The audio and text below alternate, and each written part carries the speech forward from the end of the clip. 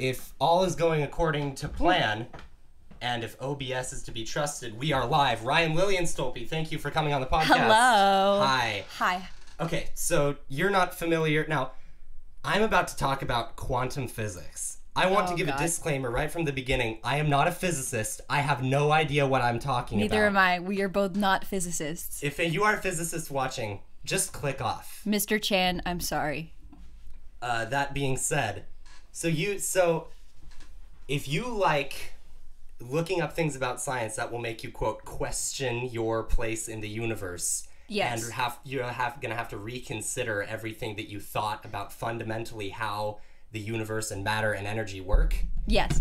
So let me try to give a layman's explanation of the double slit experiment. Okay. You have a piece of paper or something, okay, and you have two little slits drawn into it. Mm-hmm. You take an X-Acto knife, you draw one slit and one right next to each other. Yeah. Then, and these are really tiny, you shine a laser through it.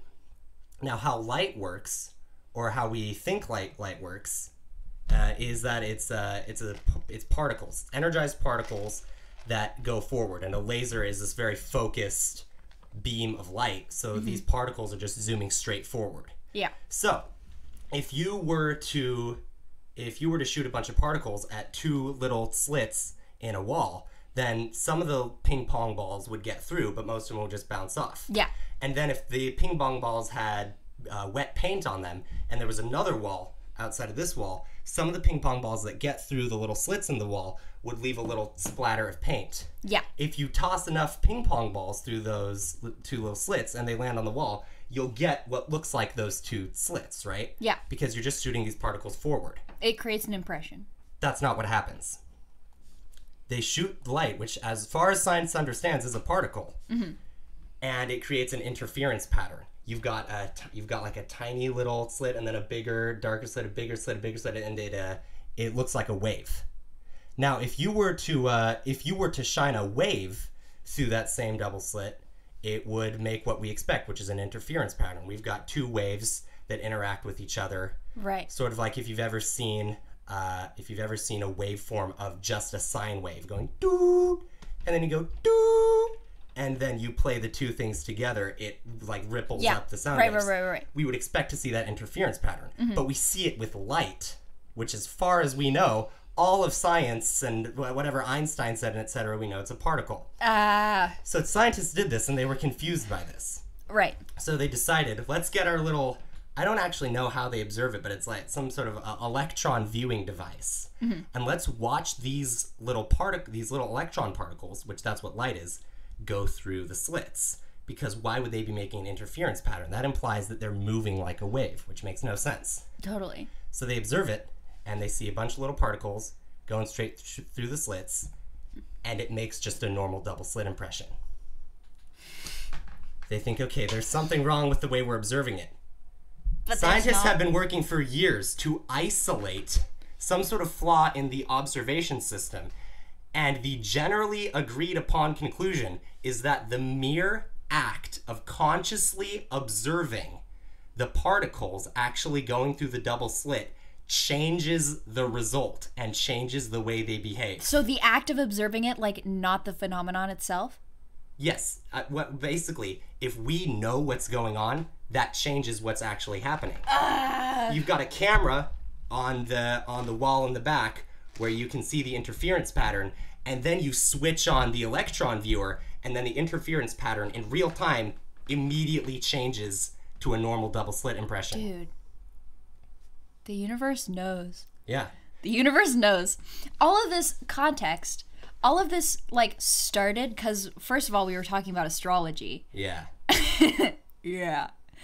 Astrology. She's figured out a way to wind it back to astrology, folks. We weren't recording that part. Astrology is absolutely, I don't believe in it legitimately, but for the aesthetic, it's so much fun. And Frank does not understand this because he doesn't understand how you could knowingly perform pseudoscience. And then we started talking about if we knocked a planet off of its orbit just a little bit, if we changed it, would it affect like the whole universe? Would it affect astrology, right? Would it affect the position astrology of the planet, if you read your horoscope, it says, well, Jupiter is right here and Venus is right here. Wait, let me see what my co-star said today. I love this. It's so funny. You're so annoyed. Oh, your day at a glance. Don't let anyone gaslight you. Thanks. There go my plans. I know lamp shading. What's gaslighting?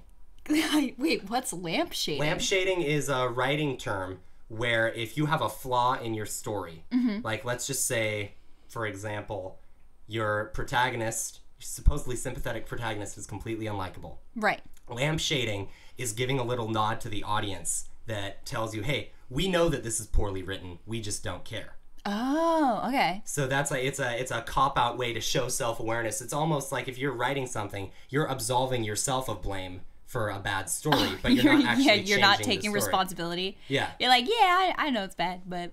But I'm still cool because at least I'm like you. I can tell it's bad. I'm cool because I can tell it's bad. Well, gaslighting is a term that it basically means when you tell someone that what they're feeling is not real or legitimate. It started as like a term for domestic abuse when it would be like, you're like hurting me. Why are you saying this to me? And then they turn it around and they're like, you're just being silly. You're just being stupid. Like, you're being irrational. Pause. So your horoscope told you don't let anyone gaslight you today. Does that imply that other days you're supposed to be more relaxed on letting people gaslight you? I don't know. That's why it's so if tomorrow is like, it's still annoying if someone tells you your feelings aren't legitimate, but like it's kind of okay? I know. Because it's like, oh yeah, every other day I'm like, yeah, I mean, my feelings are open to interpretation by you. You can say if they're legitimate or not. But on this one specific day, I'm going to hold my ground. No. I know exactly what I'm feeling. It's ridiculous. You should... But that's like... I love seeing those things and being like, that's so strange. Okay. And then going about my day. It's entertaining to me. Things. I just don't like wrong things. Strange things. Well, I mean, I guess, but to me it's not so much a wrong thing as it is just a sort of like, because when you sign up for that, like you put your birth and all this stuff in the app, I don't feel like a lot of people expect for it to be a thing that like knows you, because that would imply that there's some like omniscient force that's within the app that actually understands your life. Well, I don't think anyone thinks that. Yeah. Like, so to me, I don't know. I guess it is a wrong thing. But to me, it's more about the strangeness of it. I guess I just don't see the appeal of the quote-unquote aesthetic, or maybe I haven't dived into it enough. I haven't really decided, you know what? I have looked on pro astrology literalist websites though. Oh. It is hilarious. Oh my god. Where they're like, if you've seen the video of James Randi debunking astrologers, here's why that debunking is actually false. Of course. And they refute the debunkers. Yeah, they refute the common arguments against astrology. Dude. And the website looks like it was designed in 2001. It's totally awesome. Oh my god. That's incredible. See, like that's I love the like debate for the sake of debating, because everyone knows. Well, I think most people know. Yeah. Deep down. Except for some of the people on that. I mean, people believe all sorts of stuff. The people who are refuting that yeah. are definitely. Well, yeah. I mean, if people can be like, there are definitely some opinions that people have that are like so completely like flat earthers. Yeah. Well, okay. How? Oh. I'm. Oh no. What have I done? I don't know. I'm sick of the incredible amount of attention that flat earthers get. Right. It's kind of interesting to me because I'm not super well versed in conspiracy theories, but I know my way around that realm. Right. There are tons of totally ridiculous ones. Totally. And of all of them, flat earthers, it's like, you know how people say, oh, Billie Eilish is an industry plant. I think flat earthers are an industry plant for conspiracy theories because probably mass media news outlets always talk about flat earthers and like, oh, look how stupid these people are. And it's on like mainstream news all the time. Mm-hmm. And all the other crazy conspiracy theories never get that type of attention. Right. And maybe it just like rode the wave of the zeitgeist and caught itself in this little spiral of popularity, and it was all by chance. Yeah. But it really seems like this manufactured, not necessarily manufactured, but I think that a lot of people who make these publications and stuff like that just found something that's really stupid that they're smart enough to not believe in, and they want to share that with everyone. It's like, look how stupid these people are. At least we're not that dumb. Yeah, I know. Well, yeah, it's kind of like a comfort in the like massive just shitstorm that is reality and the world and like what people actually think, because the like wave of anti-science sentiment that has like come out in kind of recent years, it's crazy, because people think that they see a Facebook post that says that vaccines cause autism and they like share that like they're super smart, and it's completely fake. And I just don't understand when people are like, the science Maybe they just wrong. are into the aesthetic. I'm smart. Maybe anti-vaxxers are just in it because they like it. I don't know. I just like those Facebook memes with impact white text with the black outline. Oh my god. Talking about the like, correlation between autism diagnosis and X vaccine. I just like looking at it, and I love the strangeness of it. Oh, I love the strangeness of it. Polio is supposed to make you really skinny. Mm-hmm. Polio is the latest crash diet. It's circulating around the Facebook mom marketplace. It's just like, oh, you don't want your kids to be fat? Then they'll die. Yeah. Just have them die. Don't get them vaccinated. I mean, I'd rather succumb to the Black Plague than autism. I don't know about you. It's crazy. Like, dude, if you love your child, yeah, why would you care more about them having autism, which is, you know, a spectrum that everyone can live a fully fulfilled and happy life, you know, while still being autistic. Like, it's not you know, there's a lot of debate. There are a lot of autistic people who would say, no, having autism sucks and I really wish I didn't have it. But well, yeah, no, that's with everything. Yeah, that's with everything.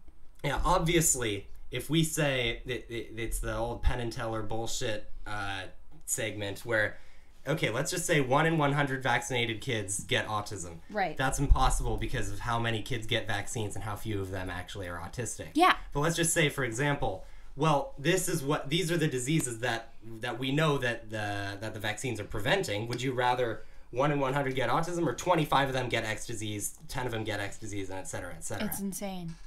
It's insane. Because now in, like, cities like Portland and Seattle, there are, like, epidemics where, you know, schools are, like, shut down because all of these kids have, like, the mumps. Like, I want to bring back the Black Death so bad. They've got like a vial of it somewhere in Colorado or Switzerland or something. Yeah, well, with all of the, like, nostalgia obsession of, like, culture right now. Yeah, I had Andreas on the podcast a couple weeks ago. I think he'd really appreciate a first-hand look into the medieval times. Oh, he would love it. If we just get that little test tube and we go... Little bloop. Dink, dink. Yeah. Here you go. Yeah. Here, hey, come here, little rat. Come here, little lab rat. Here, have this. Here, have this. Okay, now be free. Yeah, now bite me and be free.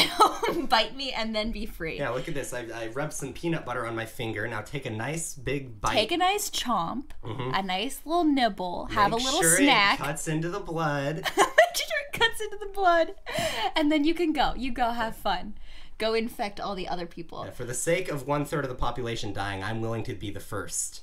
You know? That is, like, so brave of you. I know. All these people, they want to cause massive horrific epidemics on all of humanity, but then they want to be the ones who are still around. Yeah, they want to survive. That's so selfish. If you can't commit to your projects, then why do you start them? Yeah, it's like if you don't want to die, don't you think that all those other people don't want to die either? You have to put yourself in their shoes. I know. The supervillain mentality is like, oh, like, I want to see all these people die, but like for the science. Yeah, but the people who die don't I'm not get to willing see to all the people die. Yeah. Come on, share. That's like so selfish that you won't like share and getting to see all the people die. I don't know. I'm not making sense anymore. Neither am I.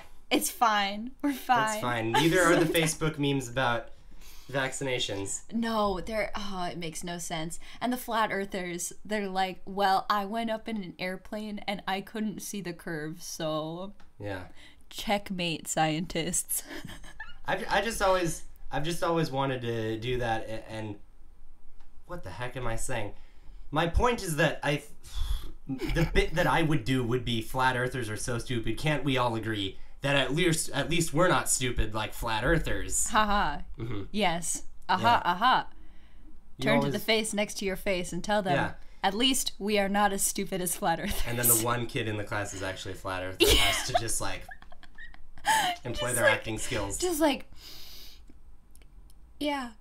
The earth is at least I'm round. not as stupid as... At least I'm not as stupid as flat earthers. Yeah, the earth is totally round, obviously. Earth is totally round. There's totally not like a secret society of lizard people living on the other side. I mean, did I say side? What? They're not living on the other side. They're living among us. They just have really good disguises. Well, there's a whole like what is on the other side? I'm sure people who know more about flat Earth. You're talking about conspiracy theories. What's beyond the Antarctica wall? Yeah. The Antarctica wall, yeah. Go off. If the Earth is flat like a pancake, Antarctica is like a big perimeter around Earth. Right. And so you're asking what's beyond that? I think space. The idea. But if you already believe the Earth is flat, why do you still like do science beyond that? Wait, but there's just no other side. There's no other side. Oh, you mean the bottom? Yeah, the bottom. Yeah, I don't think so because the flat Wait, Earth, I don't think so. What is the flat you Earth, don't think what? No, the flat Earth argument for gravity is that there is no. The idea is that gravity makes massive enough objects converge into spheres because if something has enough mass, then it attracts other things with large mass, and then the most efficient way that all comes together is a sphere. Because they want to be stable. Yeah. So if the Earth sphere is flat, is the most stable shape. Yeah. If the Thanks, Earth, Mrs. Tar. If the Earth is flat, then gravity, as we understand it, can't exist. So what they're saying is that the Earth is just like thrusting, just going really fast upward, just going, and we're being pushed down by like the G-force. Imagine if you were on a giant pancake and it just got tossed in the air. You would like kind of splat down and be like, whoa! Oh my god. Wait, what do they think like G-force means? Stands for? I don't think G-force has to do with gravity. I could be wrong about that, but I could be too, but because if you're in the International Space Station, it's 0 G, but it's not 0 gravity. Obviously, there's gravity. Otherwise, you wouldn't be able to orbit the Earth. Right. So like weightlessness is a different phenomenon than just no gravity. This episode of the podcast is just like two people who know very little about science trying to talk about science. Yeah, it's like trying to put together a Lego set without the instruction booklet or the picture of it, so you know how it looks. Like putting together IKEA furniture and you're like, well, this looks like it should be a leg. You just know it's a chair, but beyond that, No, but have you heard of the like no gravity day?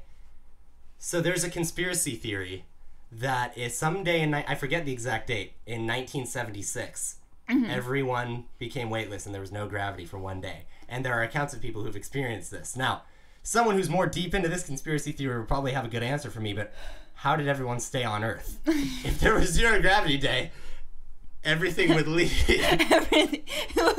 Well, yeah. Well, it's not like you just get 15 feet up in the atmosphere and then you're floating. Yeah, well, because as soon as you take a step, you would just kind of like keep going. Yeah, you just keep going. Objects at rest will stay at rest, but the ones that get put in motion will just keep going if there's no gravity and to also, like stop it. If there's no gravity, then the Earth, as we discussed earlier, would stop being a sphere.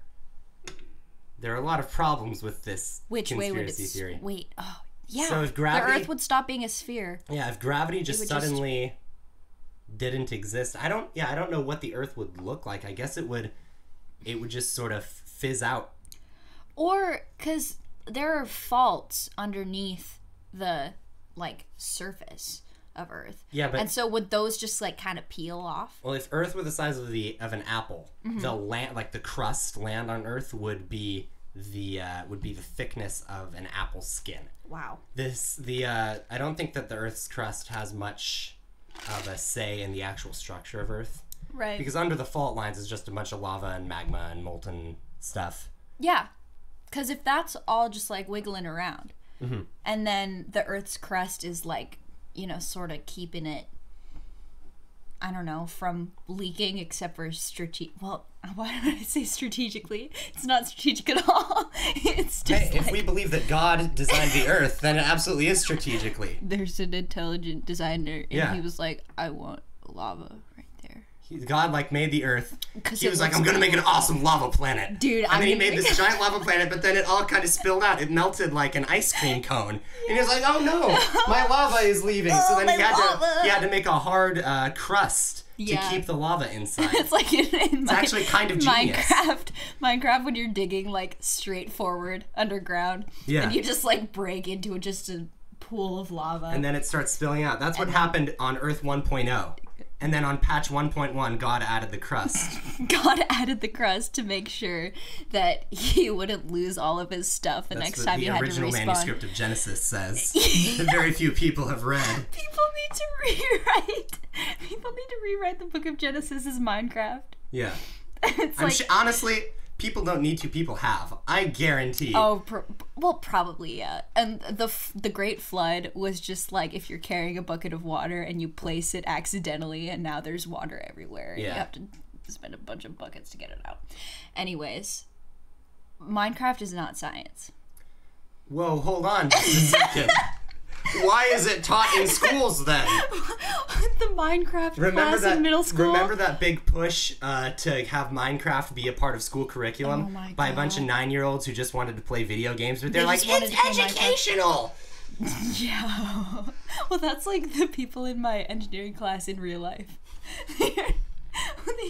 Are you saying that the people in your engineering class don't exist? I'm saying that they play like Minecraft all class. You said in real life, so I thought you meant you walk out of class, you're like, okay, bye guys, you turn around to see them and they're all gone. You're like, whoa. I wouldn't be surprised. I wouldn't be surprised if I was dreaming this whole thing.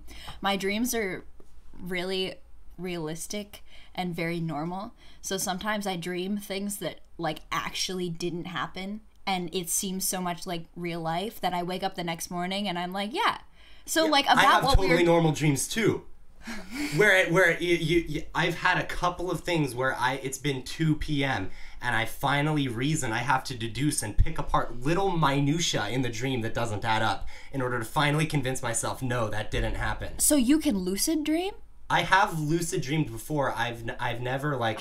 I want to lucid dream so bad. Well, I've got a little bit of a crazy lucid dreaming story. Oh. It has to do with space too. This is all tying together. So just two people who know nothing about science and space talking about science and space. Yeah, Let's go. I was 8 years old and I had this dream.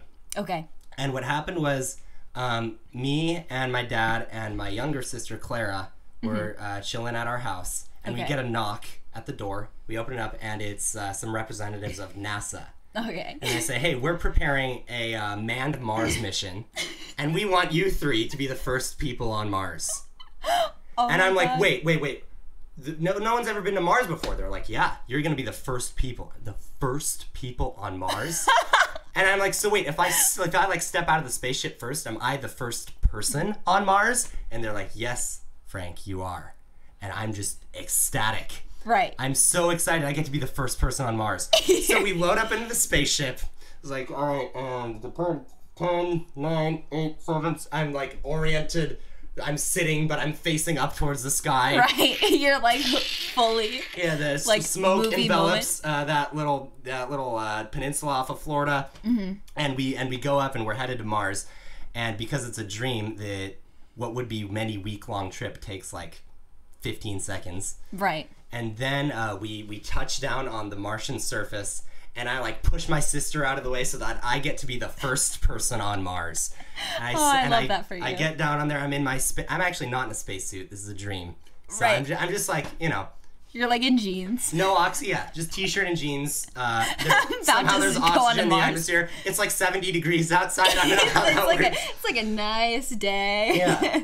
And I get up there and I'm just observing the Martian landscape. Like, wow, I'm the first person on Mars. This is what it looks like. It's amazing. And then I see something in the distance. There's a house.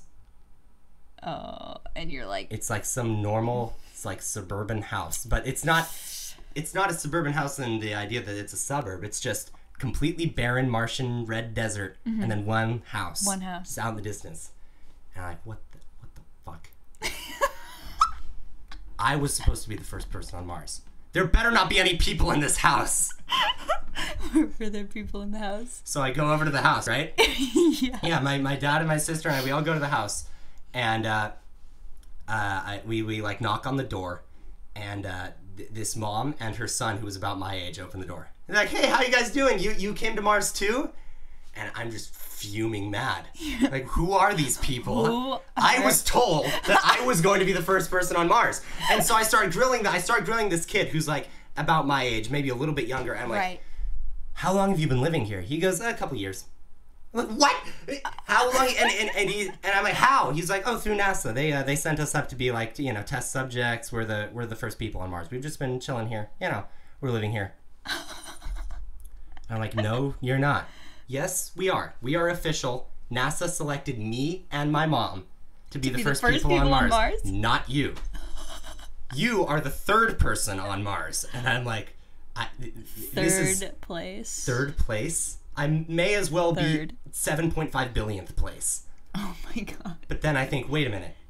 I'm here on Mars, no spacesuit. It's like 70 degrees outside. What if I'm dreaming? you were like, wait. Yeah. I don't have to be sad. Because I'm dreaming. Yeah. So I turn to this kid and I'm like, ha, I've got you. I'm going to one-up you with that. You actually don't exist. I'm dreaming right now. God. Beat that. Oh my god. And he goes, no, you're not dreaming.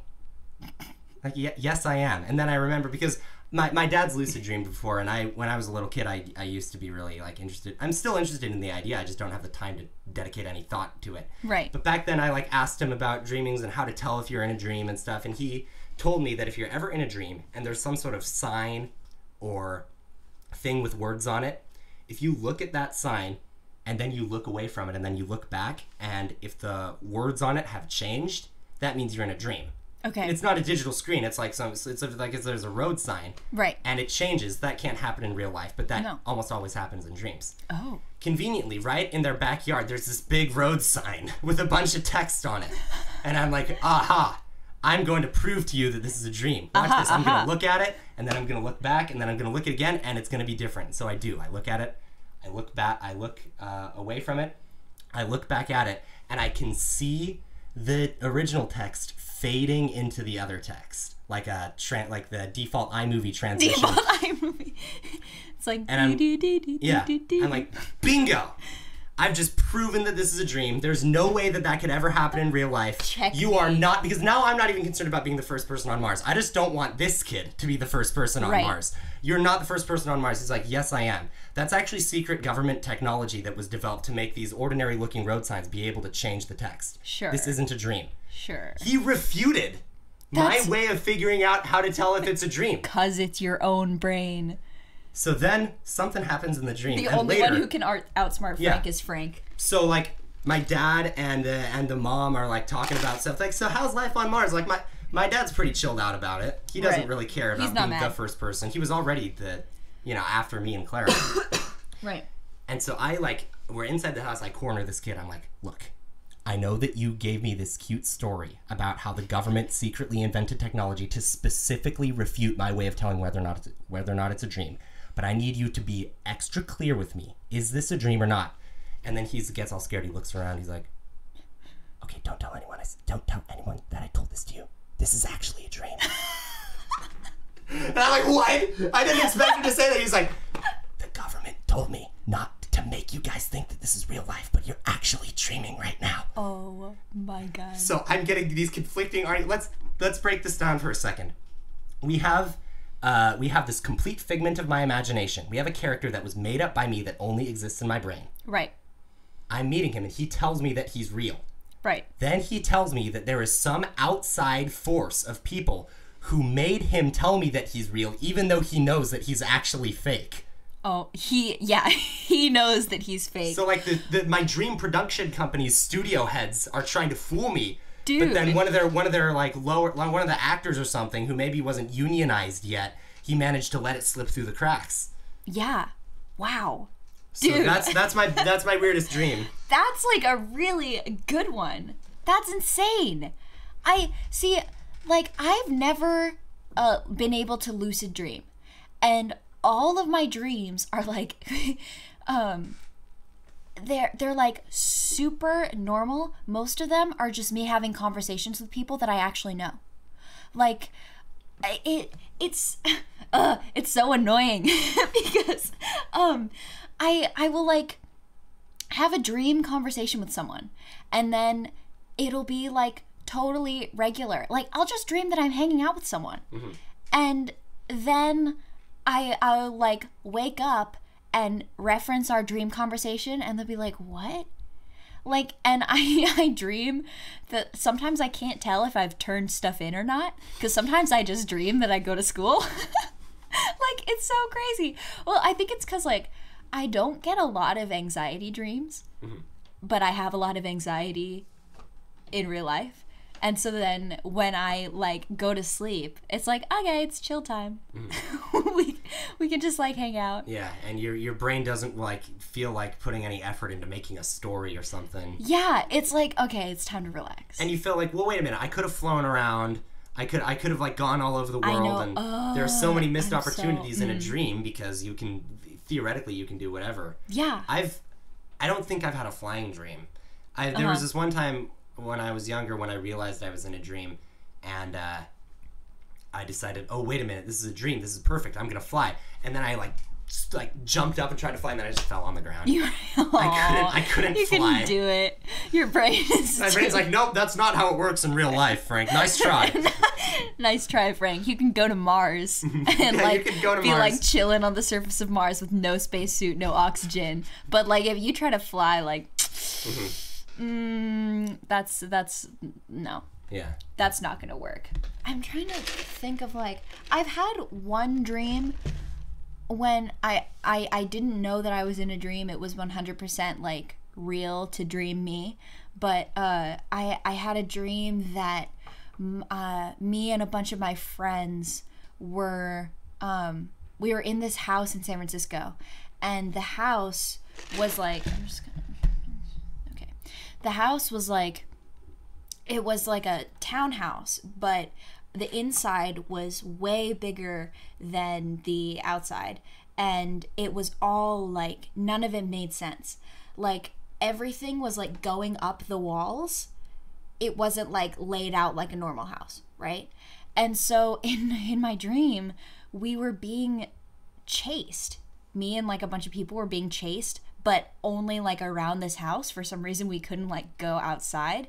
And so the adults who were chasing us couldn't do anything special, but we were like in line with the rules of the house. So we could basically run up the walls and jump and float around and like run through this endless tangling landscape with all of these people chasing us on the ground like, you darn kids. And we're like, like totally like flying around. And I had no idea I was in a dream. I was like for real, like terrified of being caught. And I don't know why. That's like the only kind of anxiety dreams that I get, which is weird because it's only ones where, dream? Yeah, where it's like but like being physically like running for my life. A more pretentious psychoanalyst than I would tell you why that is. And like some childhood trauma made you. I know. Oh, we love that. Yeah. I don't know. There are a bunch of different theories as to why we have dreams and what they really are, and and a lot of them are really cynical. It's like, look, when you're sleeping, your brain is firing a bunch of neurons. And then when you're conscious, you try to recollect what happened, and you interpret it as the story, and it just strings it together, which is so boring. That's lame. I want my brain to be coming up with stuff that is like psychologically interesting. And see, maybe it's fake. Maybe the super cynical version is real, but for the aesthetic. Well, no. See, I choose to err. Sometimes I almost err on the cynical side because it's less fun to believe, and that means in my brain, now again, this is maybe the opposite thing, but it's also pseudoscientific. It's like if it's less fun to think, then it's probably more likely to be true. Oh no! Just because of experience of thinking that cool things are going to happen and then getting let down enough times. Salty. But yeah, I've had too many dreams that are obvious metaphors. Right. Where you would dissect them in English class. Yeah. And Mr. Gentleman's like trying to talk to you about like how is this indirectly characterizing Frank? Frank's dream. Yeah, where there's no way that there it's stuff where I suppose maybe my conscious brain recollecting those random neuron firings and coming up with some story would have some like greater fear or less specific thing that it's dealing with, and then it wants to apply that symbolically to something else. I don't think that my involuntary brain functions are that complicated. It doesn't seem like I would recollect the dream because we don't consciously think, oh, a bunch of synapses fired last night, I've got to come up with a story for it. Oh, my synapses are really worn out. Must have had a wild night. My problem with the cynical brain theory is that I find it hard to believe that something that's completely involuntary, like trying to recollect random neuron firings, is capable of coming up with something that has so much latent meaning. Right. On the other hand, maybe I'm cherry picking and I've had a bunch of complete nonsense dreams, and by probability, some of them seem to be like Freudian in some way or whatever. Yeah. And I pick up on those and I think, oh, okay, well that's proof that there's some sort of subconscious process going on that's processing like more broad emotions and fears and stuff. Yeah. Well, because like I've had dreams where I'm just having a conversation with someone who is not in my life anymore, right? And I have woken up from that, and immediately, like, it doesn't take like a what was I just dreaming about? Like, I immediately knew. I thought I was still in that conversation, and then suddenly I was awake and I was like it's like trying to like process actual it might just be like our brains just sleep. Our brain is like yeah, but then there's always that interim period in the morning when you're only half awake and reality only is half real. You think you might have been dreaming? Like, is that a possibility, or no? Did you just suddenly teleport into your bed from a real event? It's totally illogical, but it's possible that during that like 10-minute phase where you're not quite awake but you're not quite asleep is when the construction of the dream narrative happens. Yeah, I guess it's just like the part that boggles my mind is how instantaneous it is. Like how your brain suddenly like can self-realize this entire story in a split second, especially when you wake up and you think you're still in the dream. You think you're like about to do something, and then you wake up and you're like yeah. And there are other times when maybe you liked the dream, but then you can tell that you're waking up and you're like, no, eyes closed. You want to I've get done back that in. so many times. I need to go back in. Yeah. I've actually done that a couple times actually. It's because it's like some of my dreams have been like movies where, especially I did this a lot when I was younger and I was not as tired all the time. Those were the good old days. Oh, the good old days. I miss when sleeping was a choice and not my brain just running out of batteries. But I would be in a dream and I would wake up and I'd be like, let's take that from the top one more time. And then I like go back to sleep and go back to a specific point in the dream and then continue it. And then the changes, well, sometimes the changes that I want would be there, and sometimes it would be a different, like, converging point of the story that I didn't expect. And I was like, wait, no. Do you ever get are you ever conscious and you're aware of your brain is conscious but your body's not conscious? You ever get that? Where sleep paralysis? Sleep paralysis and just generally No. feeling all the neurotransmitter shut down stuff. I hate that. That you is get my sleep paralysis? Occasionally. Do you see demons? No, but it's not bad. But like I'll wake up and I won't be able to move, and I'm like, come on, move, and then I go. I think about it hard enough, and then, and then all the stuff Your that I'm trying entire to do body's suddenly like, happens. And I'm like, okay, that's over. Thank God. Yeah, no, I never. I always like I wake up and usually the first thing I do is like. You actually do that? You breathe in through your nose? Yeah. I breathe in through my nose. Ready to start the day. No. I hate it. I want to be back to sleep. If I had the excuse to be like, sorry, I can't move. No, but I'm deathly afraid of being conscious and not being able to move. It's scary. Oh, true. It probably is. Yeah. I'm just privileged. Not having to deal with sleep paralysis, and I'm like, but wouldn't it be a cool experience? So that's why I don't think that I've gone back to my dreams too much, because I fundamentally am very uncomfortable with the idea of falling asleep. Oh. There have been times, and it doesn't happen too much anymore, because like you said, it used to be, oh, we have to go to bed, and now it's go to bed. Okay, just one more hour, and then I can finally get to bed. Yeah. But there have been times where I've lulled myself into staying up for hours on end awake in my bed, because I'm realizing I do not have any memory ever of falling asleep. Right? Oh, you remember being awake, and then you remember being asleep, and then you remember being awake. Yeah. But the actual process of going, I'm shutting down now. Right. You forget. That was very good, by the way. Thank you. But but you never remember it. So what I would think is, my God, this is the first time I will ever experience this. Or effectively. Every time you were like, this is going to be the first time. This is my first time actually experiencing falling asleep, and it's going to be really scary. For all I know, every single other night of my life, I've been like, oh my God, I'm falling asleep. Oh, this sucks. Oh, this sucks. And then I forget about it. Right. And I would be thinking to myself, well, this is going to happen again, but I will have experienced it for the first time, and I don't want to feel that. Because I don't like the idea of my consciousness being altered by some external force. Now, falling asleep is pretty internal, but still, like whenever people talk about brain chemicals and, oh, well, that caused your dopamine gland to do this, so then you feel rewarded. That really freaks me out. I hate brain chemicals.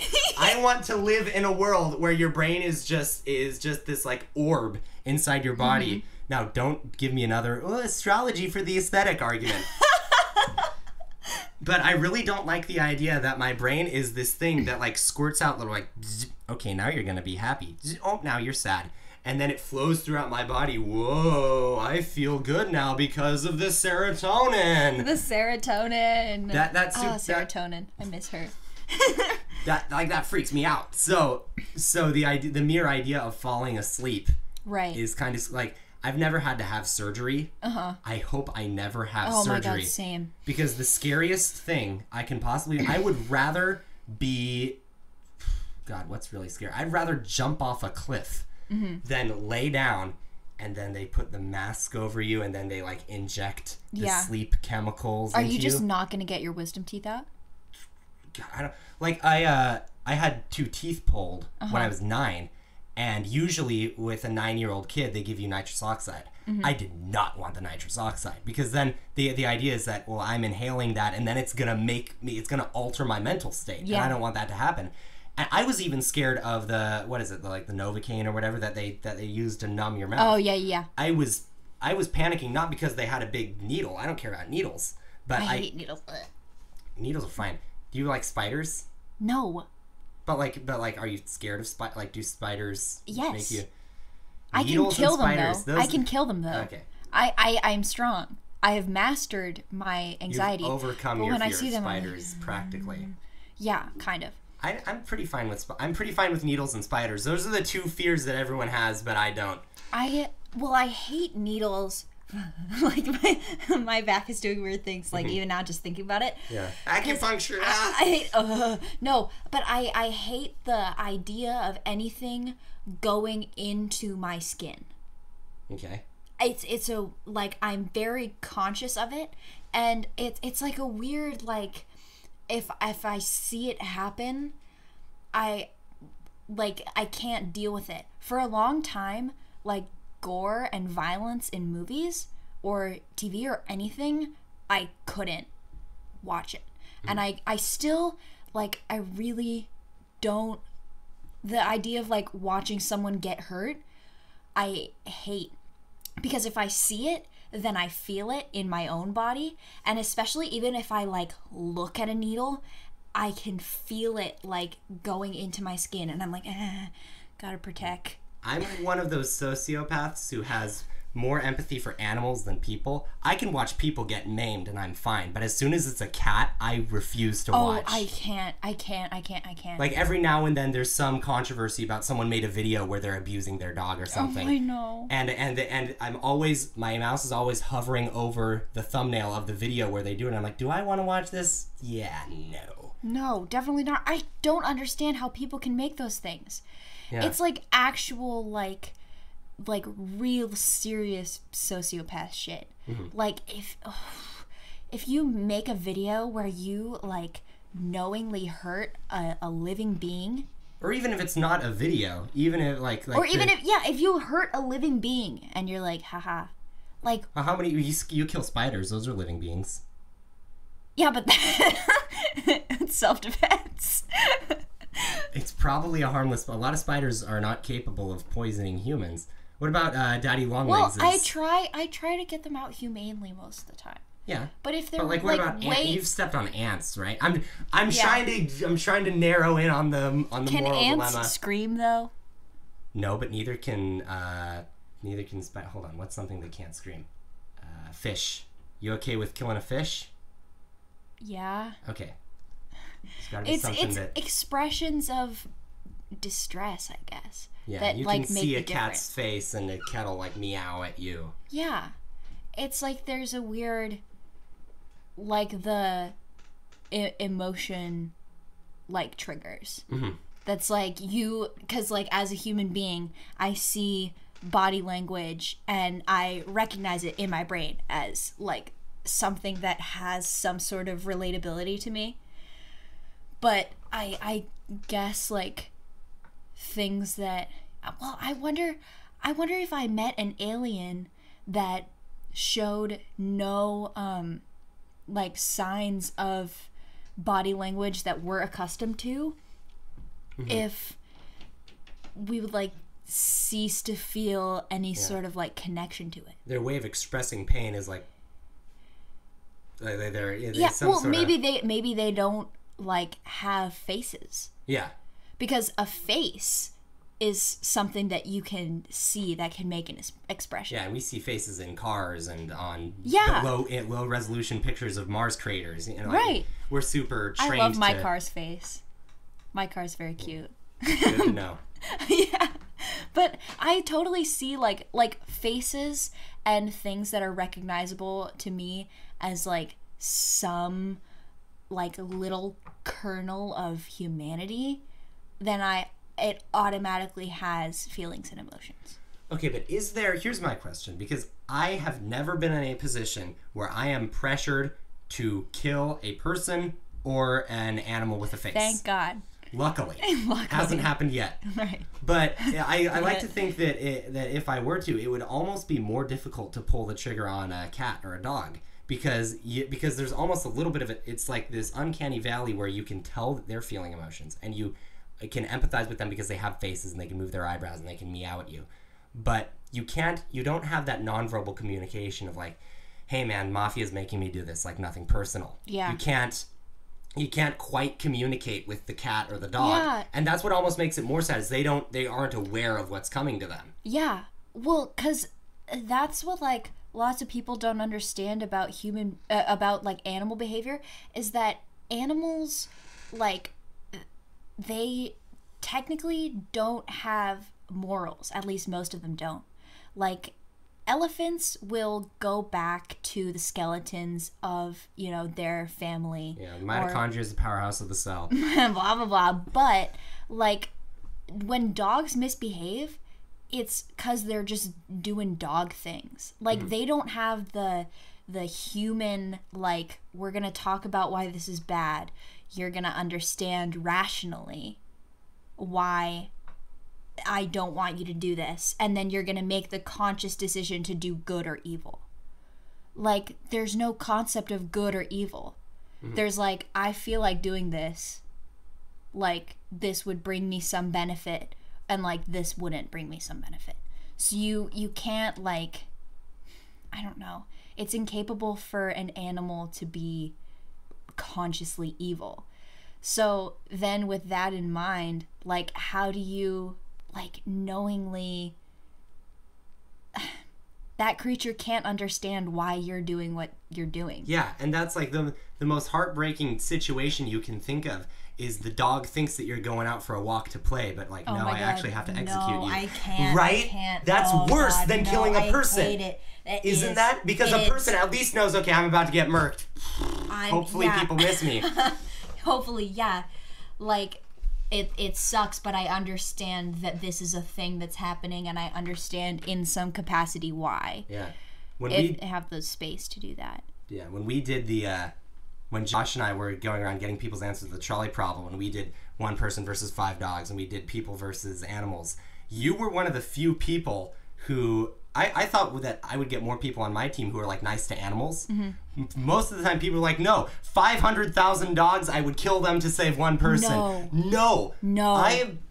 And, like, Josh and I had an argument about this. Is like, so, okay, we've got 1 dog and 1 person. You have to kill one of them.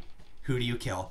Okay, fine, I'll kill the dog because we've got a 1-to-1 ratio of lives. And so when it's kill 1 life or kill 1 life, that's even. So you go with the 1. It makes sense to save the species that you are, because that's how animals work in general, is that they work to proliferate their own species. But as soon as you have 2 lives versus 1 lives, 2 dogs versus 1 person, who do you kill? I'd seriously consider killing the person. Yeah, me too. And Josh is like, are you insane? I would kill 500 million dogs to save 1 person. Because... The logic is that people are just so special and so more higher evolved than animals that we're more valuable. That just goes back to the Mark Twain excerpt that we read in Holtzclaws class about how, like, is man really the higher animal? Which, I mean, we are. We're sure we suck, but other animals are also mean. Like, and we're just way more intelligent than other animals. They're by the way that we judge people. If we judge animals by those same standards, oftentimes we will be disappointed by animal nature. Yeah. Because they're working to self-preserve, and like you said, they don't really have morals the way we do. And I don't even want to open the can of worms of, like, well, how do we know that we have morals? How do we know rationally that something's wrong? That conversation, yeah. This is not the Joshua Clymer podcast. This is the Ryan Liljenstolpe podcast. The Ryan Liljenstolpe podcast. Well, this is also not the Adventures of Huckleberry Finn discussions from last year. Yeah. Where we're like, what is good and evil? What are morals? Like, what does it mean to be ignorant? But, like, because we are obviously more complicated in our, like, I don't know, mental whateverings than most animals are, but does more complicated mean better? That's a good question. What is better? First you have to define more complicated, but then the more important one is, how do you define better? What makes something good? What makes something bad? I know. I'm getting us down that track, aren't I? The layers. It just keeps going. Yeah, there's nothing more tiring to the brain than trying to figure out what a basic word actually means. No, I hate it. Because the more, like, the super surface level question, or the super surface level, like, answer that we just accept is, like, yeah, humans are better than animals. But, like, I mean, it still goes back to, like, well, what does better mean? Yeah. And it's like, well, humans could be better because we're just more complicated. So we think that because we have all of these super complicated behaviors and all of these super complicated like decision-making processes, does that make us better? But then what is better? I don't know. How do we understand value? Mm-hmm. Like, man,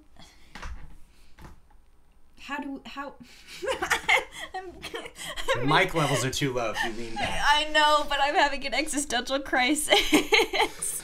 That's what happens on the Frank and Ryann show, folks. Please come be a guest. Please come be a guest and ruin your own life by just thinking about your existence. I don't know. Well, it's also like I'm super caffeinated. My mic stand is empty. Mm-hmm. As you can see, there's 2 shots of espresso in there that are now coursing through my veins. All right, so we're going to get some good speaks. Oh, yes. Good speaks, good talks. AP Lit, by the way. AP I can do writing good. I do writing good. I passed the AP Lang test. That's like my last resort. Someone's arguing with me is like, why did you screw over these people and start a pyramid scheme that made everyone $100,000 in debt? Pyramid. I got a 5 on the AP Lang exam. Okay, you can shut up. Okay, that's literally me.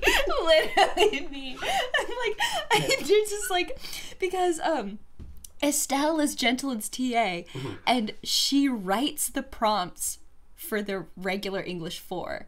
Oh man. She writes their essay prompts, and so I have friends. Does she take suggestions? I don't know. You could ask her. Estelle, if you're watching, we have some ideas for you. But I have like friends in the same friend group who are both like AP Lit and regular English 4. And when Estelle is talking about like, yeah, I was writing the prompts for regular today, and they were like, wait, what?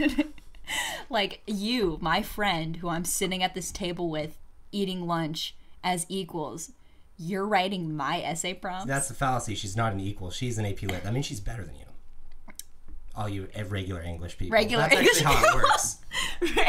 Regular English people. You think that since you're effectively just the same and like there's no correlation with anything and it's just a matter of making the decision to take the class, that like people who are in AP Lit and people who are in regular English are like the same and peers and equals? That's not how it works. No. You've been in high school for 3 and some odd years. 3 and some odd, yeah. Like, oh man. Aha. Turn to the face next to your face and say, I am superior because I took AP Lit. No, but here's the problem is that the people who are inferior aren't in the classroom. If he did a mix, English 4 and AP Lit, he's like, okay, so we need to stratify it. We need to make everyone sit. We need an AP Lit person, regular person, AP Lit person, regular person. Right. Then he can say, now turn to your neighbor and say, aha. Now, if your neighbor is an English 4, you say, I am better than you. If your neighbor is an AP Lit, you say, I am worse than you.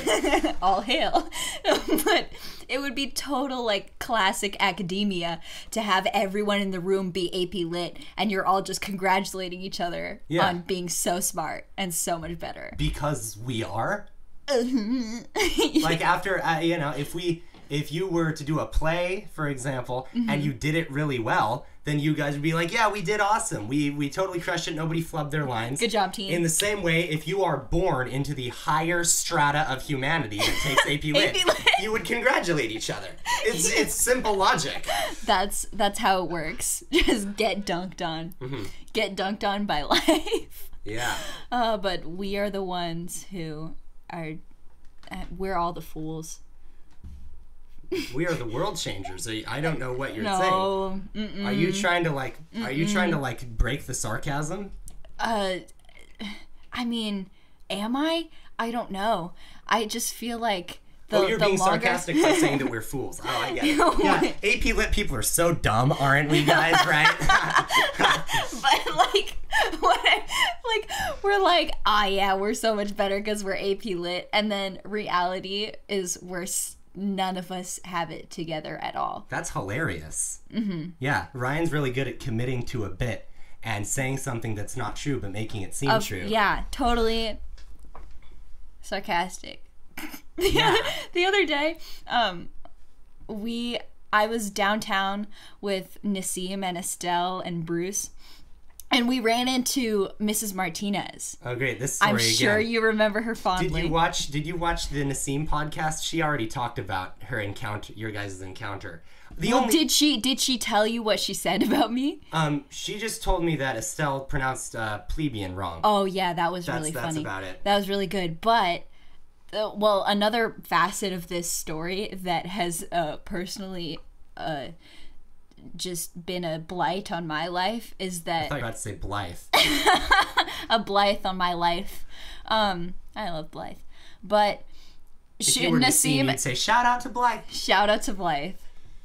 My real homie since day one. Well, 2 years. 2 years after. 2 years like after 2.5. Yeah. She's great. But Nassim looks at me and she goes, yeah, Ryan pretends like she doesn't have it together, but she actually does. And I was like, out on the outside, I was like, and on the inside, I was like, no, you don't understand. Well, how do you know that you actually don't have it together? Because I don't know. The judgment is so, You're not in other people's heads. You don't know to what extent they have it together. You know? Well, that's the wacky thing about high school. Yeah. It's like we're all judging ourselves based on things that turn out to be totally arbitrary. Which I love it, but yeah. Yeah, just running the rat race. But dude, I was talking to my former coworker because I just quit my job, lol. And stick it to the capitalist system. No more wage labor. Yeah. I got a fat check though for my last paycheck. I'm very happy about that. But before I quit my job, I was convincing my coworker to also quit because we're both seniors in high school. And she was like, I'm killing myself. And I'm like, well, you don't have to stay. I'm not telling you to leave, but if that's what's right for you. And she's president of 3 clubs and on officers of bunch more. She got a 1540 on the SAT, and she goes to PCS, so she's taking 8 APs this year, right? And so I was like, oh my god, what am I doing wrong? Mm-hmm. How is this person she's the funny thing about this is that she was like, yeah, I'm really hoping I get into colleges. Yeah. And you're like, wait, no, that's what I'm supposed to say. Yeah, let's hope. She's crossing my fingers, and I'm like, wait, what? Dude, even if you're doing the absolute most, everyone is still oh, I'm not doing enough. Well, yeah, I think it would be worse if people were, oh, I'm absolutely doing enough, I'm fine. Because then you'd have no motivation to improve. Yeah. Because then people who are only doing mediocre would start thinking they're doing great, and the opposite. Yeah, totally. Well, it also, when you get into that, I'm never doing enough, you have to, think about taking care of yourself. Fuck myself, dude. I care about the people. I care about the people. I care about the college board. Yeah, the people care about it when I'm depressed and I make cool stuff that they like, and I'm going to appease them. I'm going to make more cool stuff and just, die. And accomplish things and have gray hairs by age 25. I am in. Oh my god. You're in. It's oh, dude. I just don't understand anymore how people are oh, I just have to be absolutely perfect all the time. You don't? Because imagine how cool it would be to be absolutely perfect all the time. You'd be that perfect. That doesn't exist. You wouldn't That's have impossible. any problems. Yeah, but if you get, if you can get you can infinitesimally closer to it. Infinitesimally? Yeah, so infinitely. Lit, by the way. I think it's actually a math term. Okay. But sure. But you can, there's there's perfection. Now, we just had this conversation about what is good and whatnot. But let's just use the definition of what seems good, what we think of as good is good, what seems bad isn't. Just go off of connotation. There's perfect, you're never going to reach that. But that's a limit. And you can get closer and closer and closer to that limit. You can be 1 away, you can be 0.5 away, you can be 0.25 away. Isn't being 0.25 away better than being 1 away? I mean... In theory, but in real life, Why? So here's a question. Who's more perfect? The person who's more perfect, or the person who decided to take some time to take care of themselves and ultimately are living a better, happier life? Well, it depends on where you place your value. Yeah. Because if you place your value on being absolutely outstanding in everything, but having absolutely no sense of limits for yourself or self-worth or stability, like... That sounds awesome. I am jealous of those people. I want to be a workaholic so bad. You don't I just think that's such a great problem to have, is to have a horrible relationship with everyone in your life because you just can't help slaving away at stuff. I can't even tell if you're being serious or not. People always complain. It's like, oh, it's a certain kind of humble brag. Like, oh, I work so hard. I need to spend more time with my family. Oh man, I just can't help but get up in the morning and just be productive all the time. I hate it. I would give so much to just innately be productive all the time. Yeah. Well, I would love to just like have everything in my life have some sort of like productive value. But I value people too much. It's like, that's my least favorite thing anyone ever says. I'm way too empathetic for my own good. I'm forgiving to a fault. Shut up! People who say they're too forgiving. Being an unempathetic sociopath is so much worse. Yeah.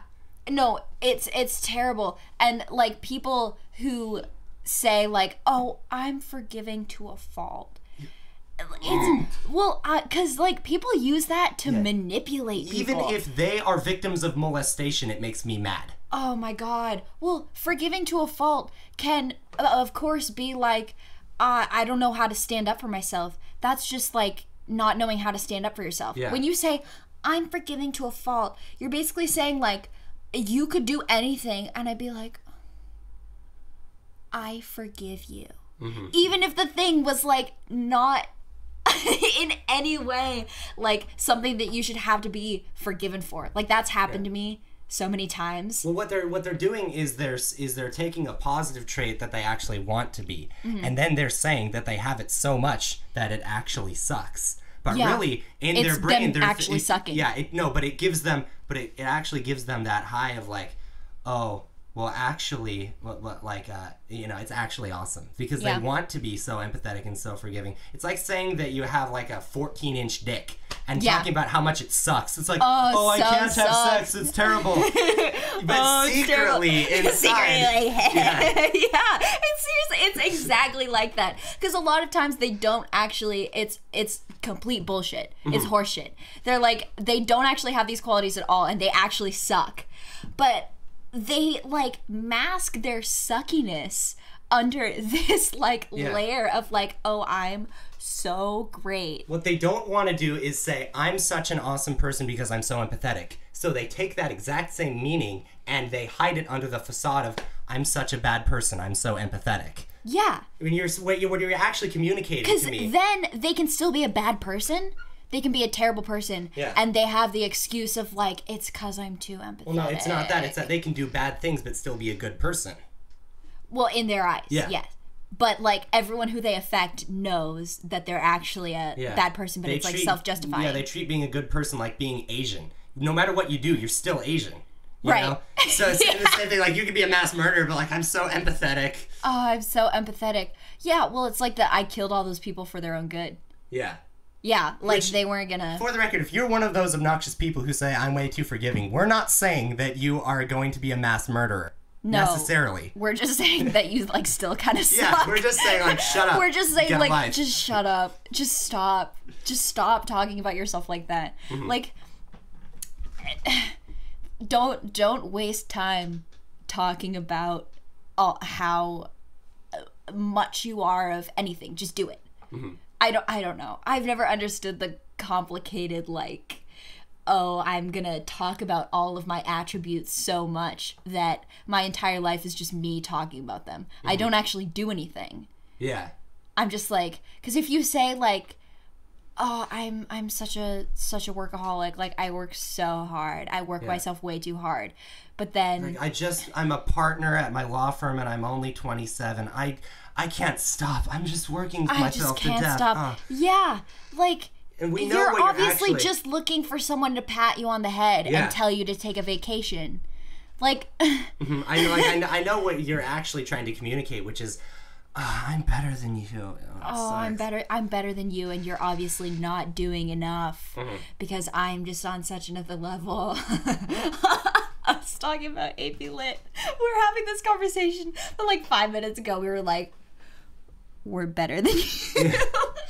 But I mean, see, at least that was for the meme, we're though. upfront about it. See, and if that we were goes bad back people, to the thing. we'd be like, I'm smart to a fault. I'm in AP Lit. It's so hard. It's so hard. We have to write an essay with 4 other people. I just can't cope with being in regular AP. I can't cope with being a gifted student. I can't. Oh my god.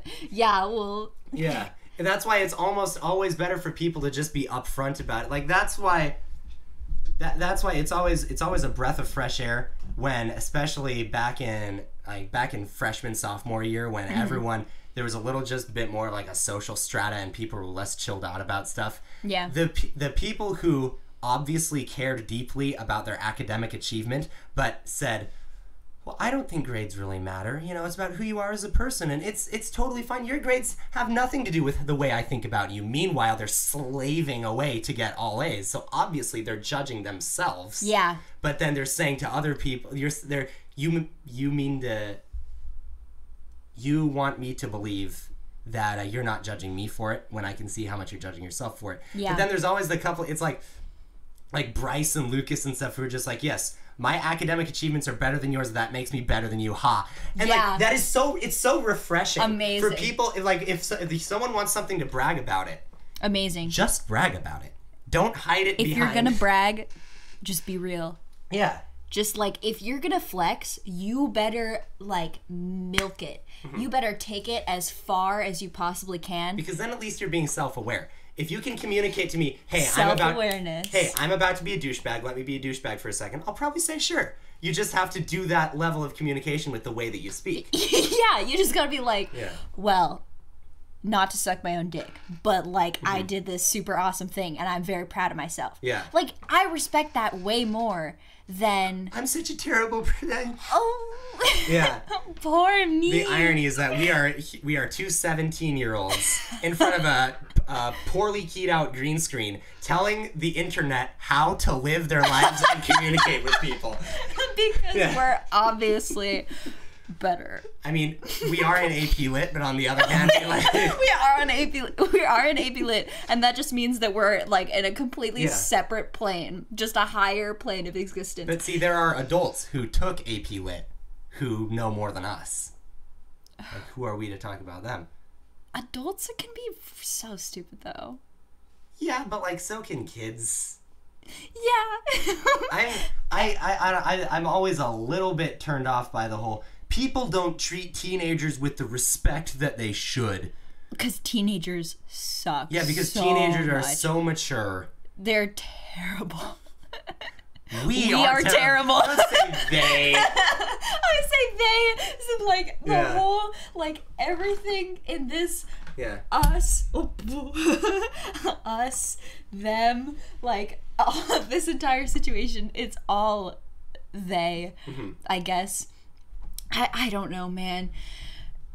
Because, like, I become self-aware of my teenageriness sometimes. Especially, I have, like, having a younger sibling, and you have younger siblings too, so you probably understand this on some level, but, like, seeing my younger sibling go through the same phases that I did, going through the same, not like phases like like goth phase. Yeah, goth phase, like my my weeb phase, like back in middle school, but like seeing Blythe go through my like the same emotional turmoil, I'm like, oh damn, like it's a whole different sense of perspective when you see a younger sibling go through the same stuff that you did. And you realize, wait, that was me only a couple years ago. That was me. Because when you're in it, you're like, it's life and death. It's so serious. And I mean, in a way it is.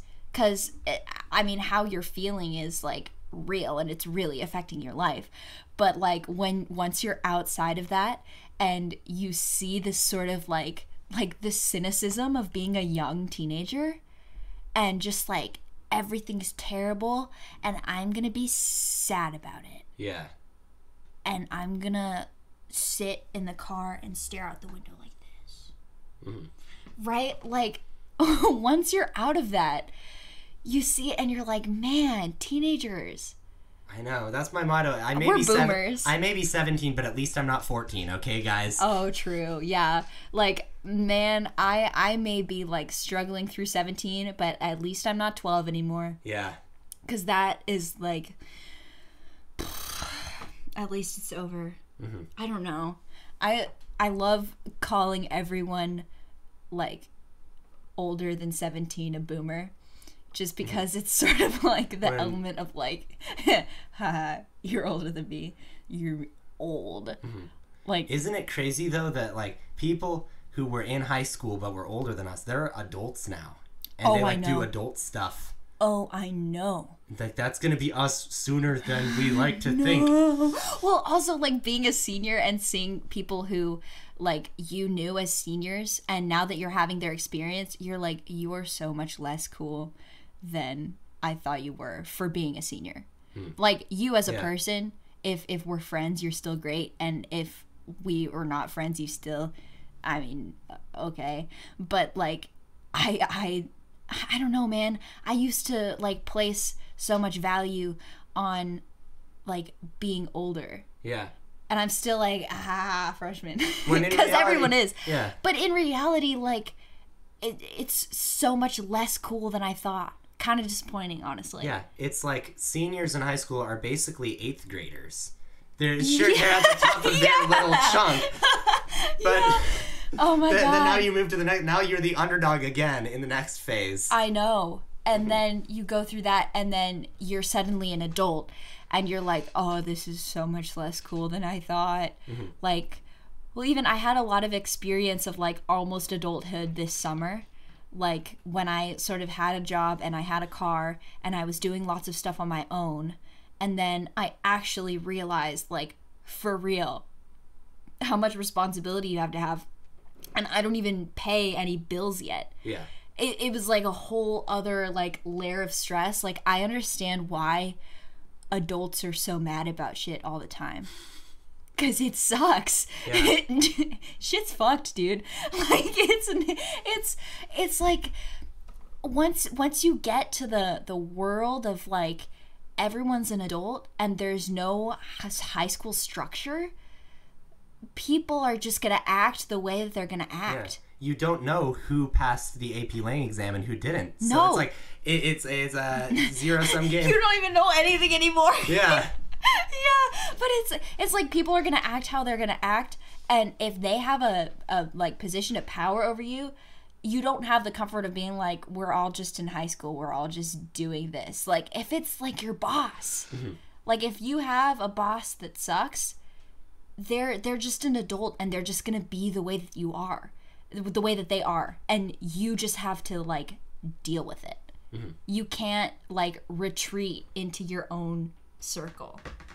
I don't know if that even like makes sense when it's coming out of my mouth, but I I've got a feeling that you're trying to communicate and you're doing your best. Yeah. See, I just Life's don't. sad, stressful, responsibilities lots, stress lots. Stress lots, stress bad, have to deal, I guess. Sure. A short poem by me. You just got to put the line breaks in completely random places. That's how. It turns into oh my gosh, the lady who wrote that Milk and Honey book, Ruby Carr. Sure. No, I think her name's. I don't know what you're talking about, dude. For realsies? No, it's like all of her poems are just like sort of vague thoughts, but she like puts the line spacing in such a way that it's like, this is a poem now. Just after reading The Lice, I realized being a poet is easy. You think about something, it doesn't really have to make sense, then you write it.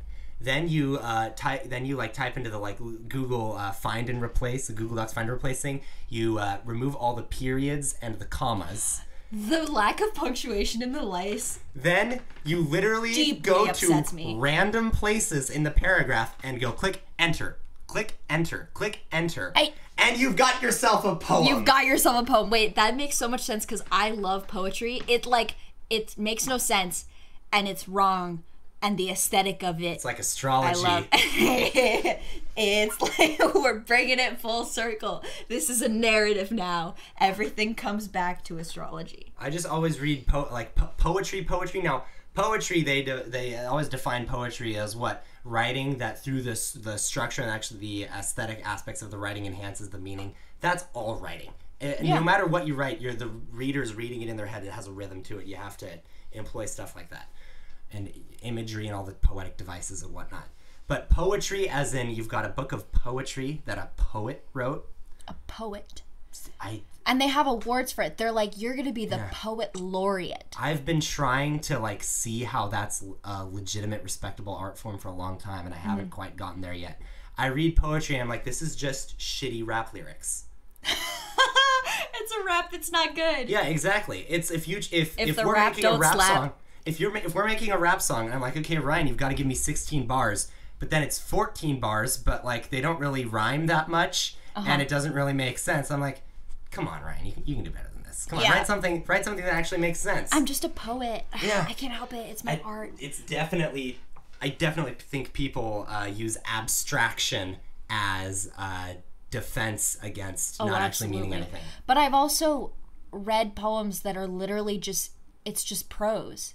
Like prose, like artful writing. It's just like that one that we wrote the essay on in Gentie's class. Yeah. About, it was the dude with the Alienation. book. No. It was the other one. The dude with the book. Shoot, hold on. He sent the book in an envelope. Yeah. And he was like wondering where it was. Yeah, and the homeless guy. That was just a short story. He thinks that, exactly. I read that. Thank you. I read that. I thought this reads better as a short story. Yes. If you fix the punctuation, it's still just as valid, and now I just read it as a short story. A lot of poems, I think, would work better if you just make it a little bit more specific. You can still have metaphors and imagery and all that. That's all great. Yeah. But just make it something comprehensible, and it's writing.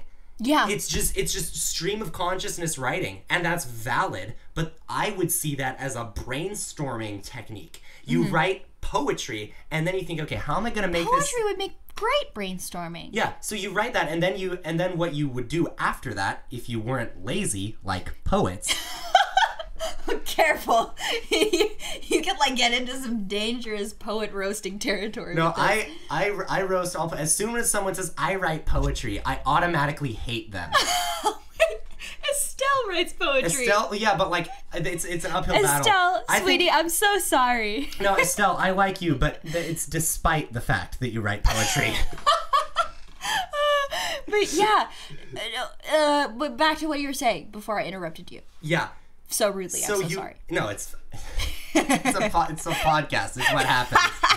Yeah. We started off talking about astrology, and now we're here. We're roasting poetry. Yeah. You write this jarbled mess of things that are emotionally evocative to you, because I can write stuff that you read and you're like, what the fuck are you talking about? But to me, it is deeply painful and emotional. So then it's my job as the artist to translate that into something that can actually be communicated to people with something that actually takes structure and, work. These poets make me so mad. Even the cool ones, like we're all supposed to like Charles Bukowski. And like, sure, fine, he actually had a job for most of his life, and then he wrote poetry on the side. That's cool. But if their occupation is a poet, that means they waltzed out of bed at 11 a.m., thought, what am I going to write today? And just mashed some keys. And unlike the rest of us who try to actually make something entertaining out of it, they say, I'm done. People are pretentious enough to pretend to like this. Oh, I know. Well, that is what really gets me. Because I love, like... I don't know. Some things about poetry, like some different kinds of poetry, I really like. But when it just makes no sense, and it has no structure, and it couldn't even be like a narrative that's deconstructed for the aesthetic. It's literally just like bleh. I can't get behind that. And when people are like, oh, it's so brave, I'm like, what? But what are you saying? And also, like, the one thing that I told a physicist to stop watching Poets. You can also probably click off right about now. Oh, Estelle is already like so mad. But we can't read the live comment feed, but oh, we can't. We can't. Oh, rip. But I'm sure it'll be entertaining. But oh yeah, it'll be so good. But like if you're, oh my gosh, wait, where was my train of thought? What was I talking about? Poetry. We were talking about people poetry. pretend to like. Oh yeah. The one thing that I've learned from being an artist is that sometimes it's not that deep. Like sometimes you write something because that's how you want it to sound. Yeah. Or that's how you want it to look. You're not like, the blue represents like a deep sea of like longing. And like that's what it represents in the poem. Like sometimes the wall is just blue. Yeah. Because you have a picture, like a physical picture in your brain. And red would look bad, so now it's... Yeah, so now it's blue. Or that's literally just like you had a thought and that was the first thing that came to your mind and you like that image, you just want to write it.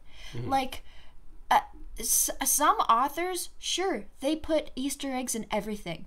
Everything has like 50 million different layers underneath the actual words. But sometimes it's not that deep. Yeah. People definitely overanalyze all art. Oh, definitely. Like, it's really... Like, I understand having a color scheme that you want to sort of... like put forth this certain image, like a certain vibe. I understand vibes. Vibes, I'm down with those. You like astrology. We've already established this. I'm not gonna let that go in case you were wondering. No, it's okay. I own it. I'm self-aware. But like if you want people to do all of this work to make your piece deliberately difficult to understand, that's just like, it's just like a wank. You're just like, yeah, I'm smart and this is super complicated, and like you taking a lot of work to try and figure it out and piece it together just means that I'm smarter than you. Yeah. Like, isn't that on your mind, people who write poetry, you bastards? Estelle, you bastard. Isn't that on your mind? You're like, you write something and you have this metaphor that you want to get across, but then you sleep on it. You know, you wake up in the morning and you read your poem again, and you think, I think this metaphor only makes sense to me. Yeah. The reader's not going to get this. Shoot, I want them to like feel what I'm feeling, so I need to word it in a way where it's more clear so that they actually get the metaphor. Yeah. Isn't that an issue for you? It's like, how are people going to actually understand what I'm saying? Seriously, because I think that's one of the reasons why I genuinely really dislike most academic writing, is because it's inaccessible on purpose. Yeah. It's inaccessible for the sake of only being able to be understood by a certain like select group of well-educated people. Yeah, it's like people who think that they're better than everyone else for being an AP Lit. Like they just want to be in some elite circle. Yeah. they just want to have the circle where they're all like, we're so great.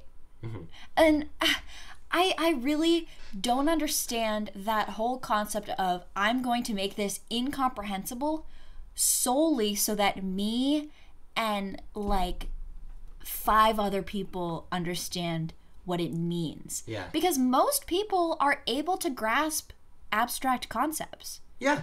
No, like, if you have a metaphor that works, people will get it. People will get it and they'll understand, because that's humanity. Like it doesn't have to be this huge, inaccessible, only for smart people thing. That's not how life should be. We should all be trying to understand each other, but like the ego gets in the way. It's like, no, I care about being smart more than I like care about, I don't know, having people understand what I'm saying and being on some like common ground. Yeah, it's just interesting to me because I don't quite think I get the I want people to be turned off by this motive. I don't get it. I get I'm going to make this deliberately incomprehensible because if anyone asks me what this means, I don't want to have that conversation because it's too personal or something like that. Yeah. Fine, make art for yourself that no one understands. That's great. Yeah. But if you put something out there and you expect people to enjoy it, you should make an effort to make it accessible to them and make it something that they're actually capable of digesting. Completely. Well, that's why I'm a performer. Is because I want, like, people to, like, find enjoyment in, like, what I put out there in the world. Like, what is the point? That's why, like, most experimental theater really bugs me. Because God, I don't get why you would, like, go out and do something incomprehensible and the audience is supposed to be like, oh, like, it means that there's, like, an inner struggle and, like, the bowl of water represents your hopes and dreams and, like, the interpretive dance. Like, no. It's basically like translating tongue speaking. Yeah. Yeah. It's the same thing. You're giving a bunch of random stimuli. People are going to come up, just like they saw a face on the moon, they're going to come up with a reason why it makes sense. Yeah. We're good at detecting patterns. It's just you should actually be starting with something that's a pattern. Yeah. Well, you make art and you make performance that people enjoy. That's the entire point. Yeah. Like, that's, like, entertainment. Yeah, and shouldn't you be able to tell, like, oh, this is cool. Like, sure, I made this, or I'm in charge of it, but I can try to step out of that for a second and think, if I'm just a random person, do I think this is cool? That should be your motivation. Yeah. Well, and also, like, people disguise bad, lazy writing with just, oh, well, it's, like, above that level. Because something can be widely accessible and entertaining and still be really smart. Yeah. Like, it can be good and still be smart. I think that it sometimes doesn't have being to make no sense. Good is a prerequisite for being considered smart. Yeah, because if you're just like, I'm going to write a bunch of metaphors in here that don't make sense, that are super vague and convoluted, and, like, only, you know, it's like this whole, like, pearls before swine thing, but swine is literally everyone except for you and whoever is, like, working on the project with you, who is also super psyched that they're as smart as you. Yeah. But it sounds like something that I would do when I was 11. Yeah. Why are you an adult? Yeah, because it's like you want to feel special. And some people, like, don't, like, some people think that they have to be better than other people to Why would you be ever good. think that? Comparing yourself to others, what an immature loser. Comparing yourself to others, so immature, so loserly. But, like, for real, though, like, you don't have to be better than everyone to be good. What's good? Right? Oh, no, so no, let's just we're not say going that, back to this. Let's just say that you want to be good by your own standards. How do you set those standards? By looking at what traits you see in other people that you like and looking at ones that you don't like. And then That's you calibrate those and you think, okay, well, what do I want to be like? Inherently, you're comparing yourself to others other people by having any standards for yourself at all. Yeah. Right? That's true. Wow. I feel expanded. But, like... but... I just think, like, you know, not in a way of, like, I want to emulate traits that I personally like, because a lot of that has to do with, like, the way that someone treats other people, or the way that someone moves through the world. If you want to emulate that, it doesn't necessarily mean that you think that you are better or worse than that person, right? Because, yeah, I don't know. I need chapstick. All right, chapstick up. Chapstick up. I found chapstick in the pocket of my jacket this morning, and I was like, oh, sick. Wait, did it fall? Oh. I just bumped the monitor. Everything goes black. System's down. Everything. Oh, no, dude. I love those, like, the lights go off sequentially. Have you seen the outtake from Parks and Rec? No. Where it's, like, really like well-known thing. This is like melted, which is why I'm like, I can put on chapstick like a normal person. This is just like, it'll fall apart. Yeah.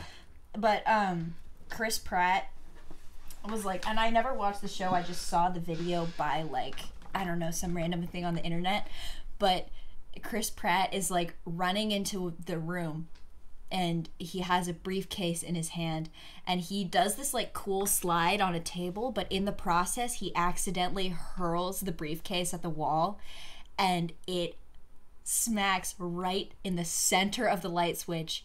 And all of the lights in the room just go off. It's like, it's almost impressive in a weird way. Yeah. Like you're tossing a pencil up and down in the air. When you can fuck up technology so bad. Yeah, and then it hits, and then it, by chance it lands in the trash can. Like, what's the probability of that? I know. Yeah, well, trick shots are always gonna be cool. Like, Yeah. I don't think I'll ever, like, I'm sure those guys, like the Dude Perfect guys, have done this, like an insane amount of videos. They've been making videos forever, and they're just like throwing basketballs at shit. Yeah, but and they do it enough times, then eventually it looks cool. Yeah, but it's always gonna be cool. Yeah, like that's why they still have subscribers. Is because there's like some response up where you're here. just like, oh, is it gonna? And you're like, yes, the basketball went in the thing. That is sick.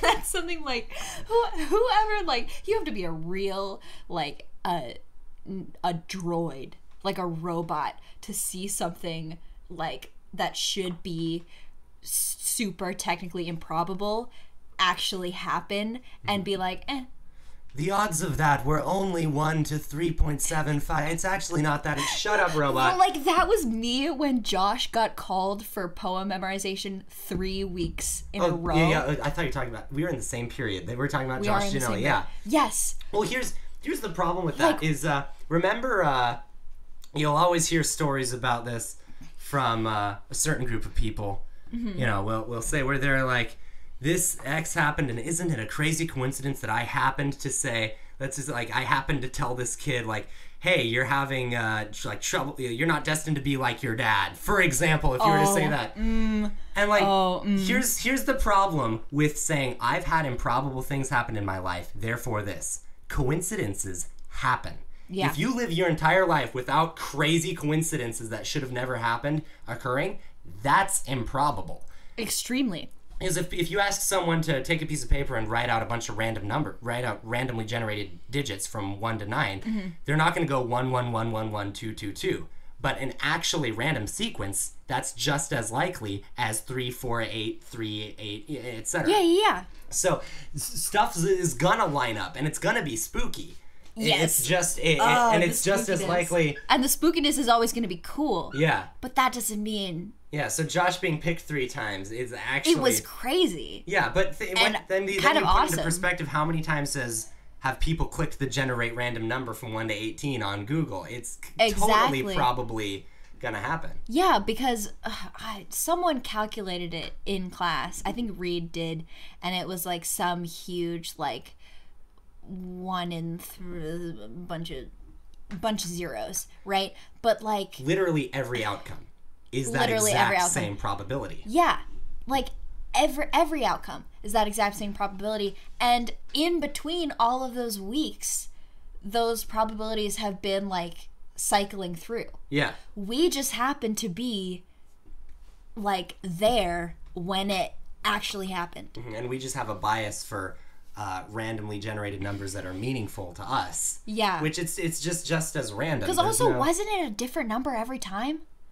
Well, yeah. Because he didn't. But then it's just like, well, he happened to get the same one. Yeah, exactly. Because it wasn't the probability like he was number 3 every time. Number 3 got picked like 3 weeks in a row.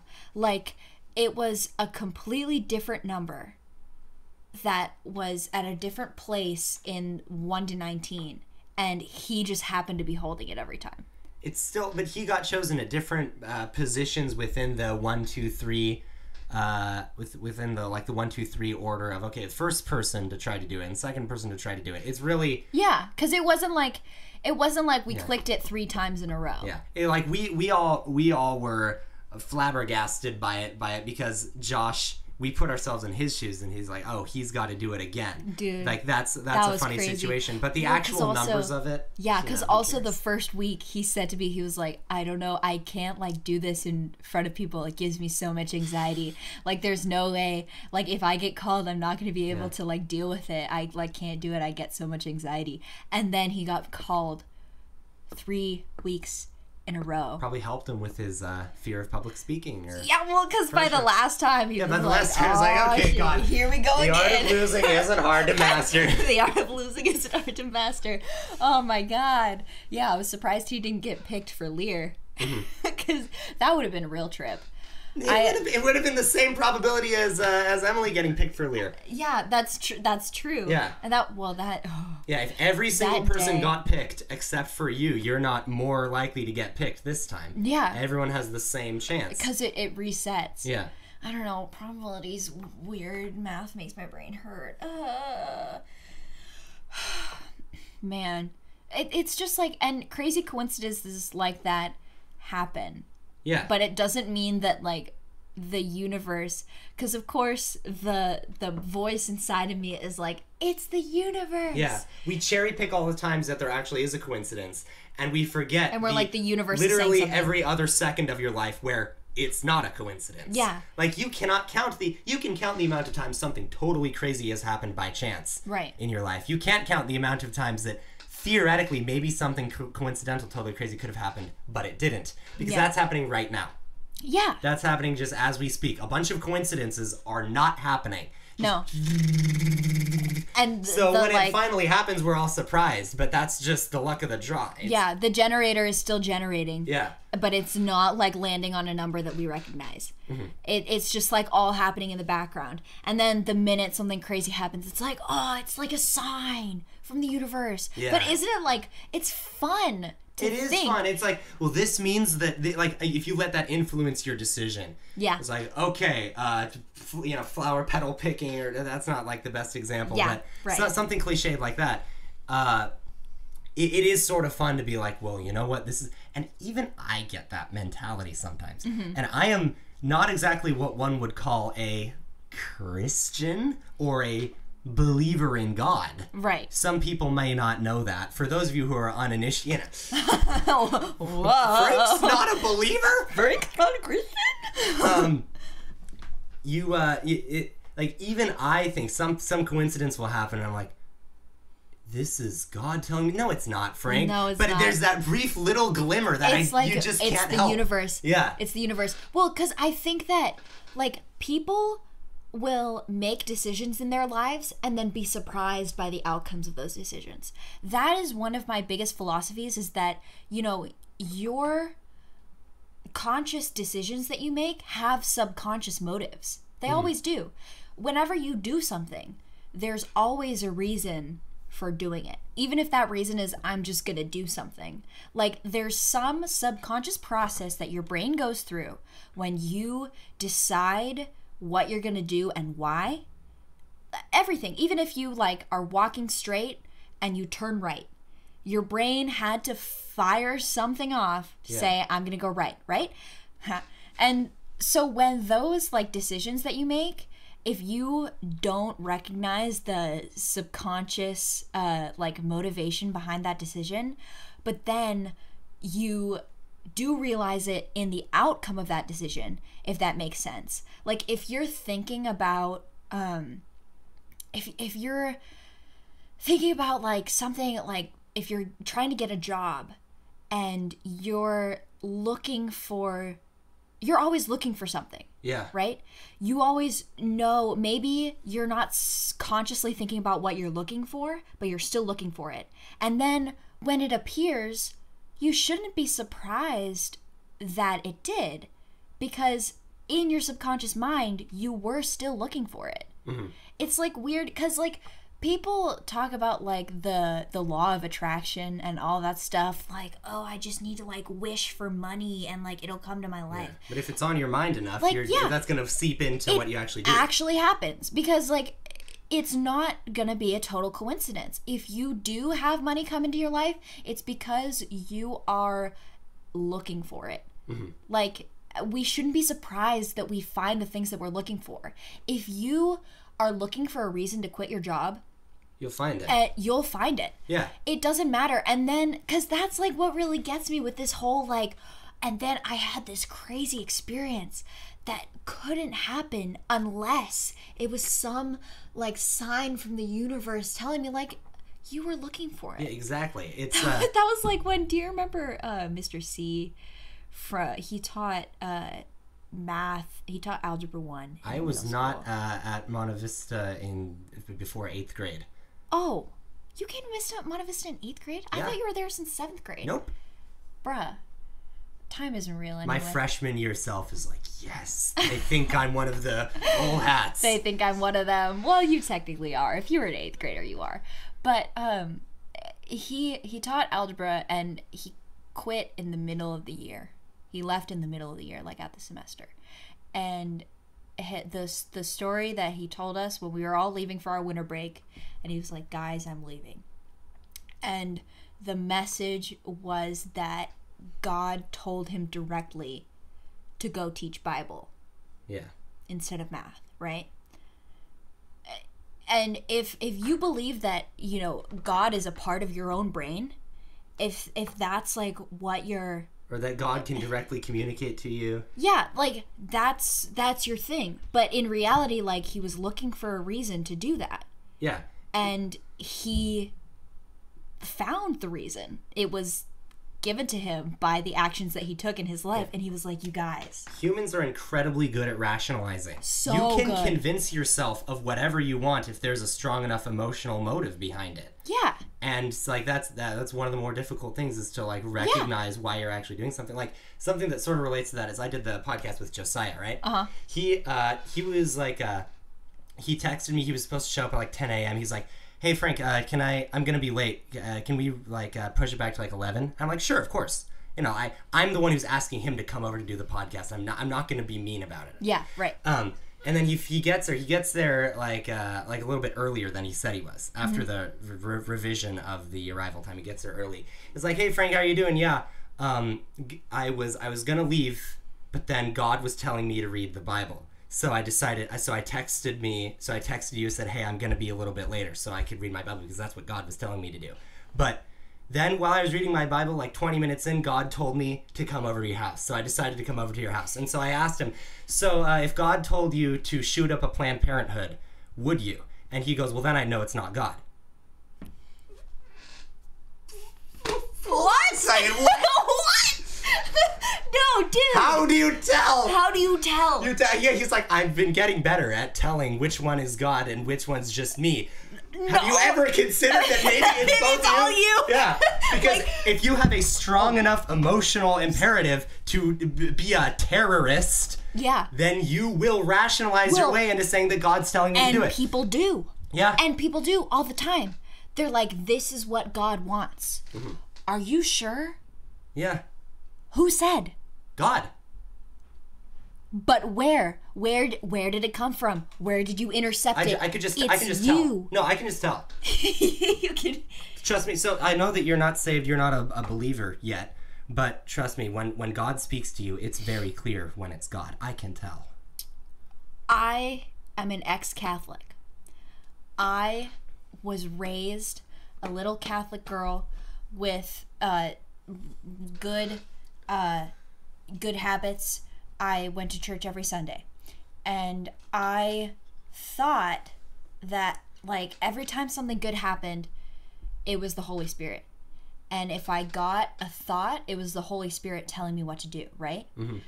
And then when I decided to like let go of faith, I still got those thoughts. Yeah. I still. What are you? Is there like a time thing? No, I'm just observing. Oh, okay. Cool. They can't see that, so we're just looking to the right, and they're like, what are they talking about? What are they talking about? It's a monitor. Yeah. But I still got those thoughts, and you know, if you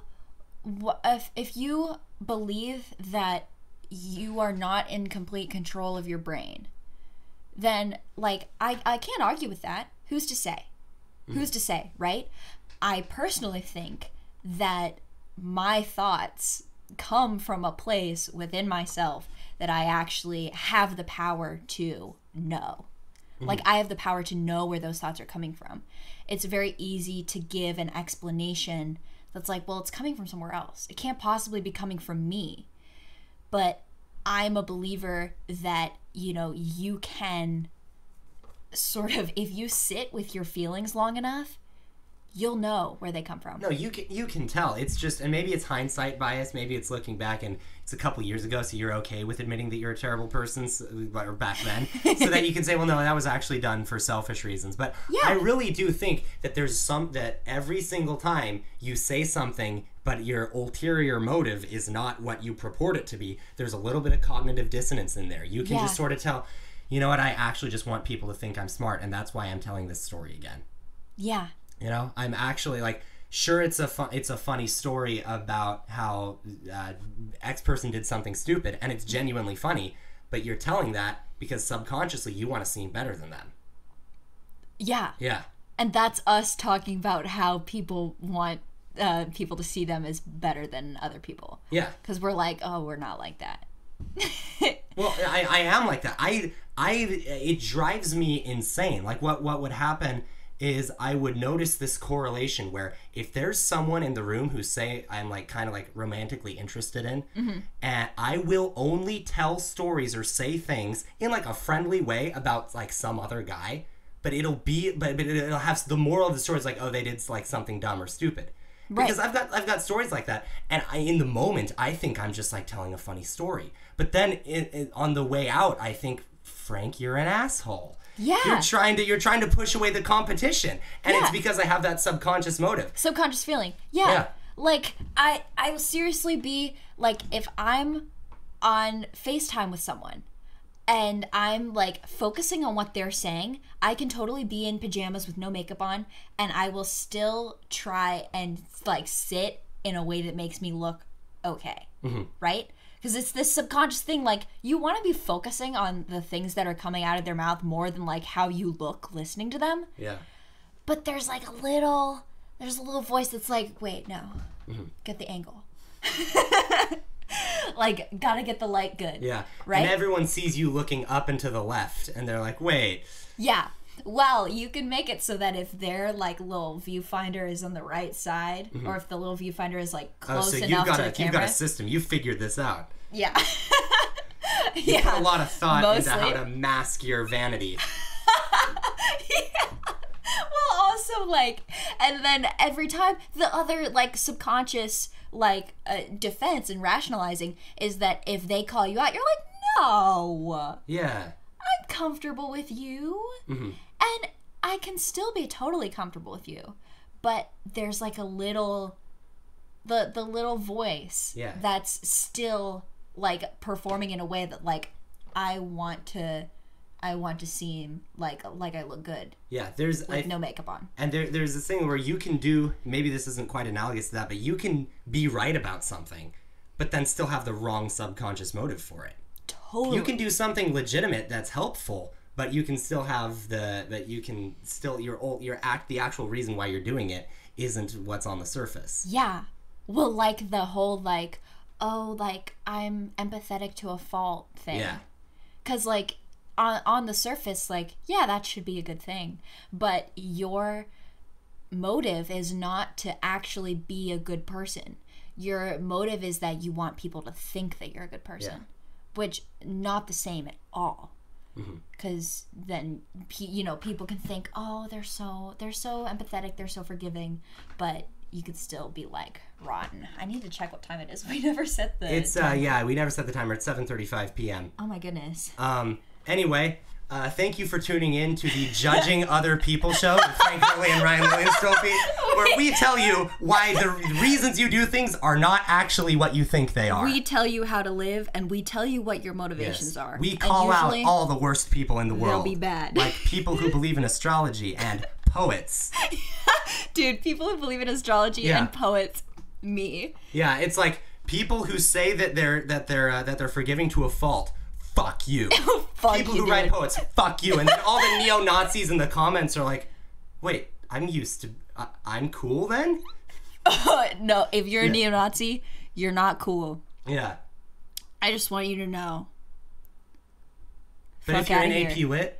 If you're an AP Lit, we're good. And with that, let's go off air. Okay, anyway, bye. Thank you for coming on the podcast. Thank you so much for having me. It was a fantastic conversation. Yes. Yeah, it was really good. Did you go off? We're not off air. Going off air is always really awkward. But anyway, tune in every Friday, hopefully, and we'll have cool guests on and stuff. Oh, it's so fun. Yeah. There will be food, so please come. Food? No. Aw. It's digital. You can't eat food.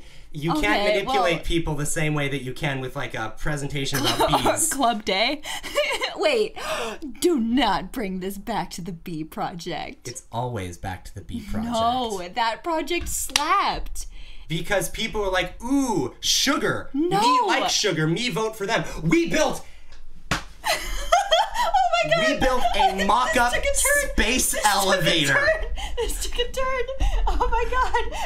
Wait. We'll be done soon. This was the real motive all along. Frank was like, come on the podcast. It'll be great. Yeah, it'll be fun. We'll have a light conversation about fun topics. Fun topics. And it just goes back to middle school. Hold on a second. We put so much work into that project. Yeah, to manipulate people.